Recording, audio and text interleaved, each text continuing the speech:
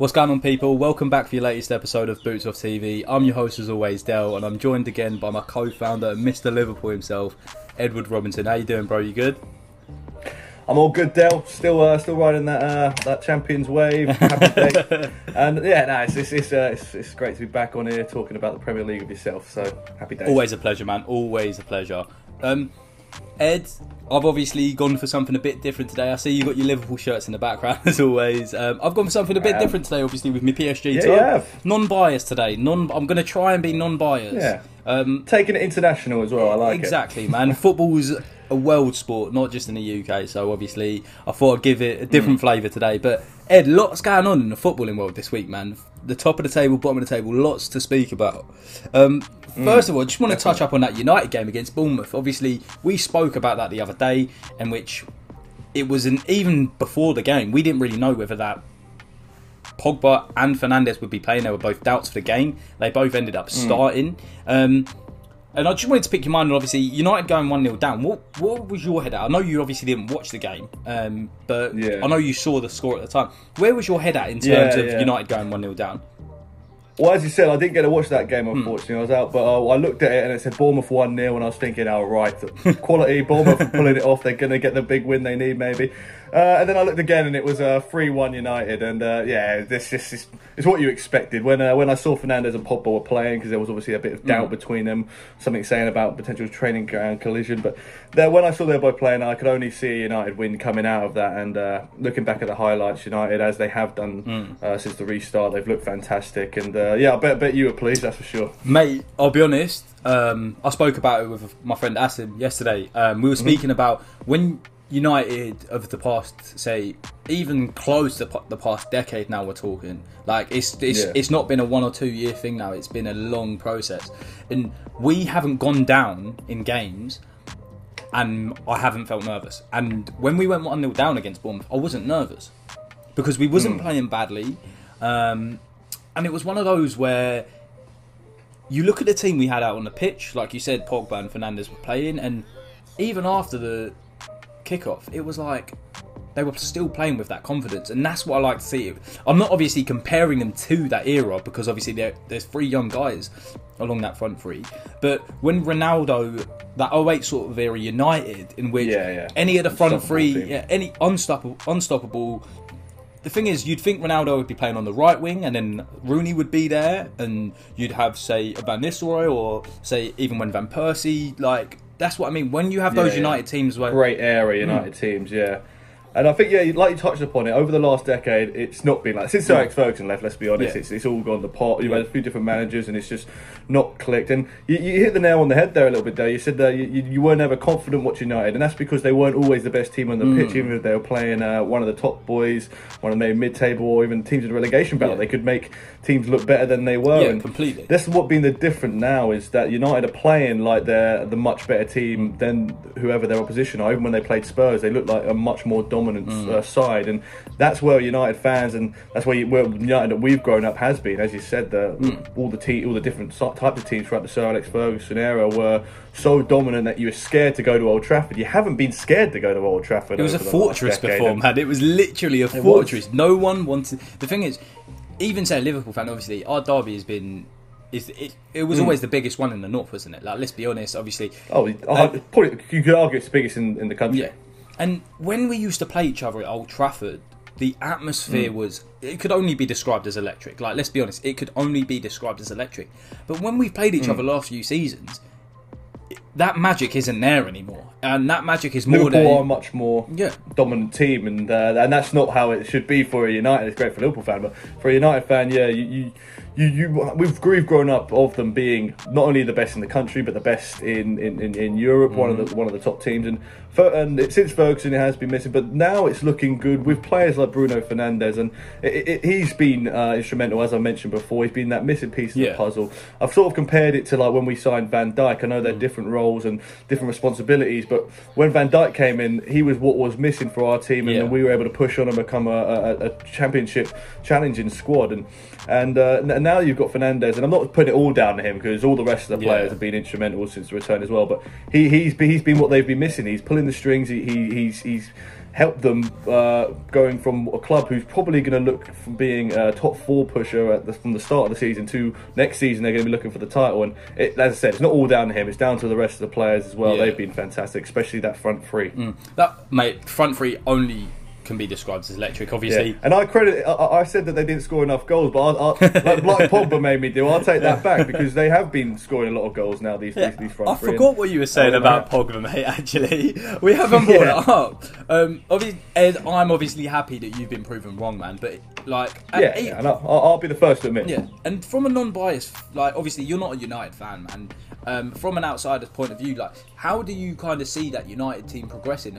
Does it almost, because obviously a lot of people are saying obviously they'll be challenging for top 4 a lot stronger next season. Do you see them kind of pushing on even further than do you feel like they should be trying to push on further than that, or do you feel like hold your horses? I think they should be. I think they should be looking. I think they're only a few signings away from challenging City and Liverpool, because the last few seasons it's been a top 2. I know everyone's saying the top 6, but it's really a top 2 if we're talking about the real big boys. And Chelsea are another one. Chelsea look like they could push on and become a bigger threat next season, and maybe leave some of the other clubs behind, because both those teams they're starting to gel with the squads they've got, and you can tell that they maybe just have a few missing links that could come into that team. For example, if you got maybe another top class centre back and Jadon Sancho, then that could be scary good. Then then I don't think the United team right now would challenge, but a United team with a few additions that would work could push on to Liverpool and City, and especially that City when they're on, they're fantastic. But what they have shown is they can be beaten. And Liverpool have had an epic season, but the back end of it's not been as good as the start of it. So if we go into next season maybe looking a bit more vulnerable like we have done, you can see us getting maybe a few more draws and maybe even slipping up and losing a few games, and the door could really be open for Manchester United. I agree, man. I think a big thing in which you see in those City and Liverpool teams is something that you haven't seen in the United team until recently, and that's team solidarity. And I feel like it's one of the biggest things out there. If you are not playing together as a team, if you're not all on the same page, things just don't work. You could have 11 top players, if they don't play as a team and they're not being a unit, things that you can only go so far on skill. You need that sort of, and like you said, when Van Dijk come in, and you can even say when Salah come in, because Salah came in, he wasn't supposed to be Liverpool's starter, let's be honest. He was like, everyone thought, great signing, couple of years he'll be really good for us. Mate, he hit the ground running, he done so well. And when a player comes in like that, it doesn't only do well for them and this club, it pushes everyone else up around them. Like, look at Pogba, look at, say, Rashford stepped up, look at Martial since the restart. I haven't seen that Martial in a number of years. The last time I saw Martial playing this well was on his debut against you guys. I haven't seen him play. He hasn't got that sort of run of games or that consistency since. But on that subject, he's got that killer instinct. Like you said, obviously, it's not just us out there. You've got a lot of the other guys in, say, the big top 6 that are sort of knocking around. You've obviously got Arsenal and Spurs kind of dropped off a bit. Wolves and Sheffield United are sniffing around. And then above that, obviously, you've got Chelsea, United, Leicester. And like I said, big solidarity in those teams, isn't it? Like, you've got such togetherness. But then you look at someone like Spurs, and obviously I watched that Spurs-Everton game yesterday. And that Son and Lloris, what I can only describe as handbags at half-time. It was interesting, especially when you 1-0 up. Exactly. That was the thing for me. But Mourinho described it as beautiful because he's like, it was showing heart and it's something I've wanted from the players. Yeah. How do you sort of feel about that? Well, it doesn't surprise me, Mourinho's comment. Like, he's not one for a bit of controversy. A lot of people will be saying it might have been embarrassing, but I can see kind of what he's saying in a sense that it has shown that will to win. Like, it shows that they care. Is a lot of what he was saying, and maybe that's what Spurs have been lacking recently. They've not maybe had that team solidarity, as you were saying, and maybe that urge to win and urge to push on, because they've been pretty poor since the restart. And overall, their season has been pretty poor, especially when we consider that they were Champions League finalists last year, and for a Champions League finalist now to be looking like they could finish 7th or 8th in the title even lower, man, isn't really on. Let's be honest, even lower. No, it could be. They could fall out of the top 10, and from going to that high up to this isn't acceptable. And I think they did need that bit of that kick. And Mourinho, he said he has been getting on their case and saying where is the passion and where's the urge to be victorious. And if that's what it was, if there was the captain maybe just getting into one of his players and then because at the end they hugged it out, didn't they? So in that sense, I can see what he meant. He like Spurs need a change, and they need it now, and maybe this is where it starts. I'll be honest, man. What do you think? That's what I'll be honest. I was kind of 50-50 on it. I was kind of split. So, from a fan's perspective, right? From a fan's perspective, I think it looks really bad, and I think those sorts of things have to. As much as you might be annoyed with your teammate or whatever, it's not Sunday League. You've got cameras everywhere. The world's watching. Leave it for the dressing room. But then, in the other sense, I kind of look at it from a player's perspective, and I do agree that Lloris maybe shouldn't have gone and initiated it, but when you are a team captain, you kind of have that, right? And you kind of hold that responsibility. When you don't see things you like, you have to be vocal. But again, it comes back down to it. Should it have been in the dressing room? Should it not? Like I do kind of get where Mourinho's coming from in that it was beautiful, but in the same sense, I don't agree with the way in which it kind of went about. I respected Lloris for addressing it after they hugged it out at the end, and he spoke about it very clearly in the interview. So it said, look, he was just like, I wasn't happy that our players weren't pressing, and he was vocal about that. So fair play. Like you said, he is the captain. You get that responsibility. Imagine what Roy Keane was like for you guys back in the day. I know he probably... Imagine turning around trying to scrap Keane at half time, mate. Yeah, you wouldn't say anything to Roy Keane, would you? You'd be like, put your head down and...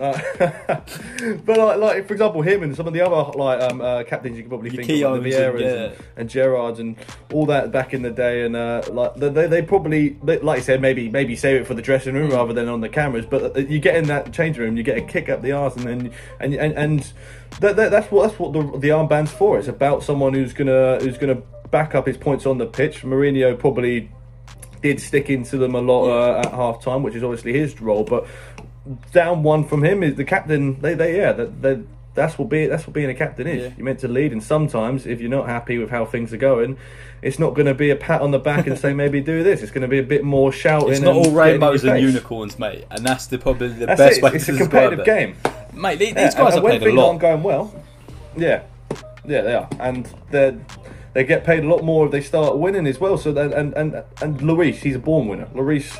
He's maybe not at Spurs. He's not a born winner, but you know, I mean, he captained France to the World Cup final and won the World Cup. So I'll be honest about Lloris. I think he gets a lot more stick than he actually deserves. Like the guy's got a few mistakes in his game, and he's shown that. But are we sat here saying that if they didn't have Lloris in that goal, would Spurs have gone as far as they have? Because let's be honest, he has saved them on a number of occasions. Oh, definitely. I mean, I'm pretty sure he saved a penalty against Aguero in the Champions League as well. So there you go. He pops up on big moments, and when he's on, as you said, he has got a mistake in him. We saw that in the World Cup final where for some reason he tried to be a striker and take on Mandzukic in his own box. But when he's on, he makes some saves, and he is leader. And I think he's over the last decade he's been one of Spurs' best players, and he'll probably go down in Spurs for potentially being one of the best goalies they've ever had. I completely agree, man. Obviously, there was sort of that era before Lloris where it was very shaky. They signed a few keepers. You had Gomez, Cudicini, Friedel, for example. Yeah, I think Friedel was quite good when he came in. But yeah, like you said, before him, there was a few of them that were bang average. Yeah. Like even going back, Casey Keller was bang average, and Paul Robinson always had a mistake in him. But you see that there's been a lot of obviously great players that come through Spurs. So it would be good to see them climb up the table. But talking about the other end of the table now, and mate, this is where the popcorn and bits come out, mate. This is like yes, it is. What are you thinking about that relegation battle, mate? Because it seems like it's going to turn. It's almost like Roche. I know you're probably listening, mate, and I am sorry, but I feel like Norwich's day is done. Okay.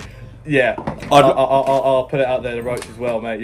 It's Championship football for you guys next year, unfortunately. But I'd love to see him put on a great escape. Well. I'd love it. Like I'd absolutely love if they pulled off a great escape. I think it's too little, too late now. I think it would have potentially a few games ago, but it's too little, too late. I think they are playing a lot of the fellow relegation teams coming up. Because what I've done is I've sort of put in my head they're gone. I've put in my head Brighton are safe. Yeah. And I've sort of focused on the other four, the Villas, the Watford, the Bournemouth and the West Ham. And I've looked at their fixtures and I've sort of been thinking what I think's going to happen. And I know you can't really do that because you get those games where, like, for example, Southampton are mid-table, but then when they beat City, you never know who's going to beat anyone. But it's that time of the season, mate, isn't it? It literally is that time of the season. Especially, I think you've touched upon before, when these teams have everything to fight for, sometimes they can really push. But then some of the teams I don't see that in. I see West Ham going on and pulling off some upsets.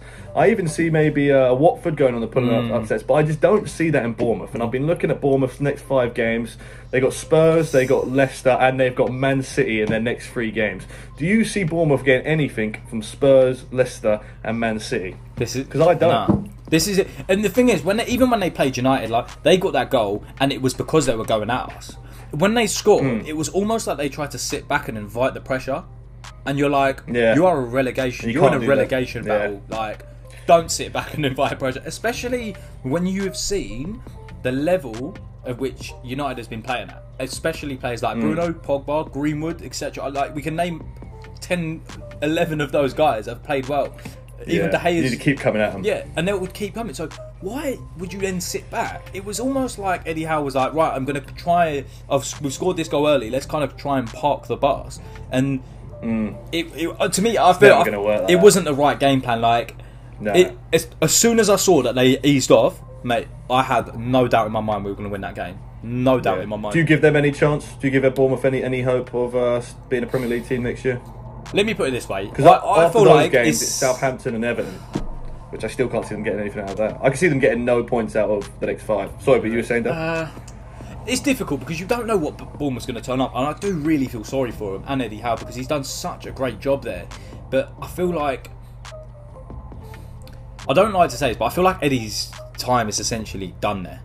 Whether they stay up or not, even if they pull off an escape, I feel like now's the time to kind of walk away and say, look, I've taken you guys as far as I can. Because, let's be honest, 2 years ago, a lot of people were crying for Eddie Howe to be the England manager. Yeah, and I think at one point it was even linked to go to Arsenal. Exactly. Like, they were saying he should be getting a bigger opportunity. So you think if Eddie Howe left at the end of the season, when Bournemouth get relegated, there'll be another, like, as soon as maybe a Premier League manager's axed into next season, he can jump into that job. Yeah, mate, and the guy can do the job in the Premier League. Like, he hasn't had a huge budget at Bournemouth. Like, let's be honest, he hasn't had everything at his disposal. Obviously, players like Ryan Fraser saying that he's not happy to play. We've said our opinions on that a number of times, but when you kind of have that, it's almost sad because it's like, you can kind of see it, can't you, from the outside? It's looking in. It's like, it's almost the end of a love story, isn't it, between Eddie Howe and Bournemouth? Because Bournemouth was sort of that team when they came in. It's like they didn't seem like a Premier League team, because they've not really been in the Premier League before, the top division. Like, you just don't expect them to be in the Premier League. But he's kept them in there for 8. Like, how many years is that? 5 years? Well, I'm just going off the top of my head. I'm thinking about 5 seasons. That they've been in the Premier League. So that's pretty good. If you said that to a Bournemouth fan when they came up, they probably would have been like, yeah, that sounds like fun. I'm all game for that. So yeah, I think you can't just look at this season. You have to look at the last few seasons, like you said. And I think you might actually be right though. I think fair play. If he wants to take Bournemouth down there and think, right, I'm going to stay here and I want to bring them back to the promised land of the Premier League, I think that does him more harm. I think that does him more harm. It could do his career more harm, because then if they go and get a bang average finish mid-table to lower half of the table next season, mate, Stoke and Middlesbrough are battling for relegation in the Championship. Oh, that says a lot, doesn't it? Like, how quick you can go from the promised land. Obviously, Middlesbrough they never really solidified themselves in the Premier League. Sorry to say, they were never really at that height where you could say they were a solid Premier League team. But Stoke, they did get that one year where they got the UEFA Cup final. I'm speaking about from I'm speaking about from currently when they came up from the Championship. They never really looked like they were going to cement their place in the league, did they? But with Stoke were in the Prem for a number of years. They had a number of exciting squads and managers, and obviously they had the whole Rory Delap thing when they come up, and that was great. And it's just sad to see the decline, and if these teams aren't careful, it will happen again. And Villa, I feel like Villa are the ones who could pull it off and get out of there. I feel like they've got the best chance. And I feel like... Do you give them the best chance out of all 4 of them? No, I'm saying, in my opinion, I feel like West Ham are safe. I'm not really... I'm not worried about West Ham. They've got some momentum on their side now, haven't they? Mate, they're playing good. Like, look, and sorry, just to say, a team that was sniffing around relegation a couple of weeks ago and have absolutely just skyrocketed since the restart. Newcastle. Yeah. Well, if you compare to the games I was just mentioning there about Bournemouth, compare them to the West Ham's games, they're very different. Burnley. You can see West Ham beating Yeah. Burnley at home. Then Norwich. You'd think they'd beat Norwich, and then a massive game against Watford, a fellow relegation team. So you compare those. I think Bournemouth will get none out of those. I could see them getting 9 points out of those games. Honestly, I could see them beating Burnley, beating Norwich, and beating Watford. What I will say, I feel like if West Ham need 9 points, West Ham get 9 points, they're safe. Like, and I'm saying that's between now and the end of the season. I feel like Watford. With Watford, you just don't know what Watford's going to turn up, and it's the same with West Ham, and I feel like it's the same with a lot of them clubs around them, man. Like Villa, on their day, can be quality. They can be a great football inside. They've got a number of talented players. You've got Grealish. He's being linked with United. Like, let's be honest. Like, they have a good squad. Douglas Luiz as well. In the centre of their park, mate. Quality player. Yeah, he is good, isn't But he? again, it comes back to it, inconsistency. And that's the difference between Yeah. the big boys and, say, the guys at the bottom, is just that this inconsistency is just... It's almost like it's almost like it's in the air down there. And if you don't break that, you'll end up like a Norwich, in which Norwich really can't get a point for love or money at the moment. Yeah, they can't get anything, and you saw that even against Brighton. They had a few opportunities, but it just wasn't. The going confidence in for isn't them. there. The confidence, you could see it even in their strikers. I don't think anyone actually knows Norwich's best team, because they've got so many players around the same ability that no one really knows. Like, I'll be honest, Todd Cantwell, I feel like if Norwich I think he's the only one who might definitely leave. I feel like he'll leave. I feel like it would be silly for Pookie to leave. I'll be honest. I don't feel, because he could go and dominate the championship again and get his confidence back up before he plays with Finland next year at the Euros. And because he's a championship player, he's a guy who gets 16 odd goals. We showed he did. He was top scorer of the championship the year before. And I agree with you. Like, he started to cut the mustard at the start of the season, but then I think that was just a good run of games. Yeah. And what you were saying about Watford is really, like, sort of triggered in my mind. Like, you're right. They can have big wins. They showed it. They're beating Liverpool 3-0, and then they can go have a bang average result. And I think from what you're saying, we're sort of on the same wavelength here. I think you agree with me when I say I think Bournemouth are down, and we think. And from what you're saying, I agree when you say West Ham are staying up. But what I will disagree with you about is I think it is between Watford and Aston Villa for that last spot, but I think Watford will get it over Villa now. Really? Yeah, I was just looking at the fixtures, and I think Villa are that team, like you said, they can play well, but they just don't get the results. Ed, I'm prepared to take a bet on it, mate. Right now, we are not promoting gambling, guys. Gambling's bad. Do it safely. But this is a wager between two friends. Ed. Yeah. I know we've said that we have to do a podcast in a United or Liverpool shirt, whoever guesses the least amount of scores between now and the end of the season, yeah? Yeah, okay. On this one, yeah? Watford go down, yeah? When we all meet up with all of the misfits, you have to do it in a United shirt, mate. And then if Villa go down, I have to do it in a Liverpool shirt. Documented and posted on the... posted Can you imagine the Lee and Manny's face if I turn up in a Liverpool shirt? They'll never let Well, I'm just me looking at the get it fixtures down. now again, and so I've got Watford. They've got Norwich today, which they now has to be a must-win. But I've just realised if they don't really get it done before the last two games, they've got Man City and then they've got Arsenal. So, but I'm prepared to put my money where my mouth is. Well, Let's do it, mate. my pride where my mouth is. Don't worry, mate. Go on then. Why not? Right. Why not? A virtual shake on you. A deal's a deal, mate. A deal is a deal. Right, so there'll be pictures that we put up on our pictures and videos that we put up on our on our social media pages of the other wearing one of those. So you'll have to obviously provide me that scummy t-shirt because I'm not buying one. I've run out of loo roll as well, so any of the t-shirts behind you would do perfectly fine, mate, for me to wear. Ed, I might give you the retro. Just to finish up on quickly, Ed. Yeah. Obviously, we always go over sort of the player of the week. I want you to, and even as a United fan, I want you to defer away from Fernandes.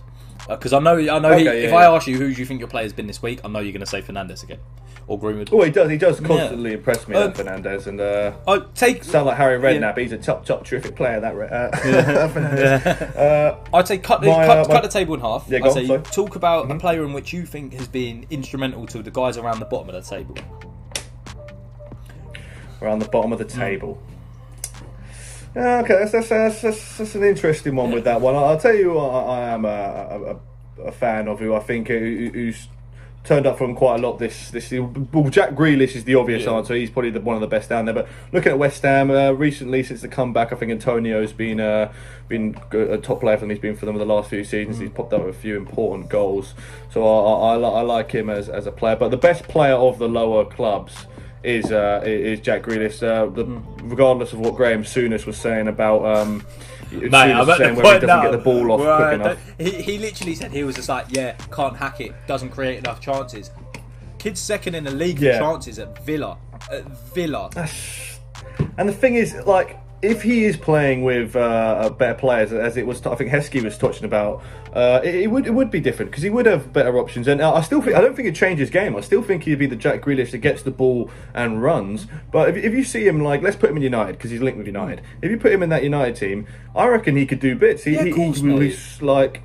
Yeah, he'd be an absolute top player for them. I think he'd solidify himself as a regular England player, and as you said, like he's second top in creating chances, just behind probably, arguably, the best player in the league this season, Kevin De Bruyne. So I don't mind Graham Souness, but I know you're not a fan of him, but I think that was a bad. I think that's a big understatement. I'll keep it PG for now, and I won't say too much. But I just feel like we've touched on before, just very quickly on the Souness subject. It's just when you get on England players backed, you've seen it happen. We nearly ruined Raheem Sterling, man, and I've said it before. We nearly him moving to City. I know it obviously hurt you at the time, but I think him moving to City, he had to do it. He really had to do it. Yeah, it was the right guidance under Pep as well. Exactly. And I feel like with a lot of these like pundits, is they get on these players so much, and like obviously Ed, me and you are two guys just chatting about football, man. When it's viewed by millions, they're gonna see that on a much bigger scale. It's gonna knock their confidence. Like, it doesn't matter how sort of tough skinned you think you are, and you're like, yeah, I can take it on the chin. But as these things are consistently said, obviously it's gonna take its effect on you, man.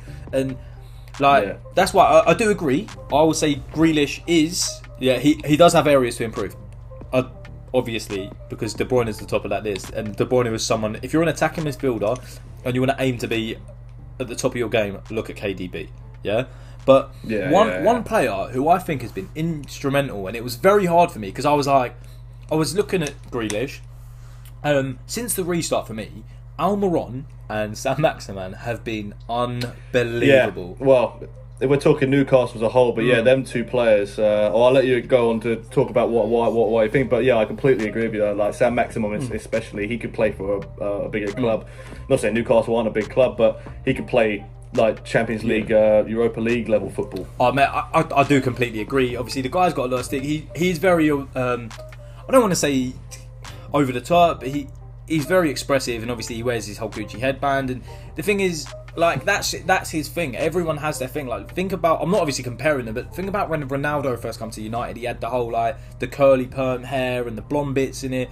But that's what these young guys are like. They a lot of the time they think it's shown off, but you've got to kind of have your image and the player that you are. You want to sit yourself away from the pack, don't you?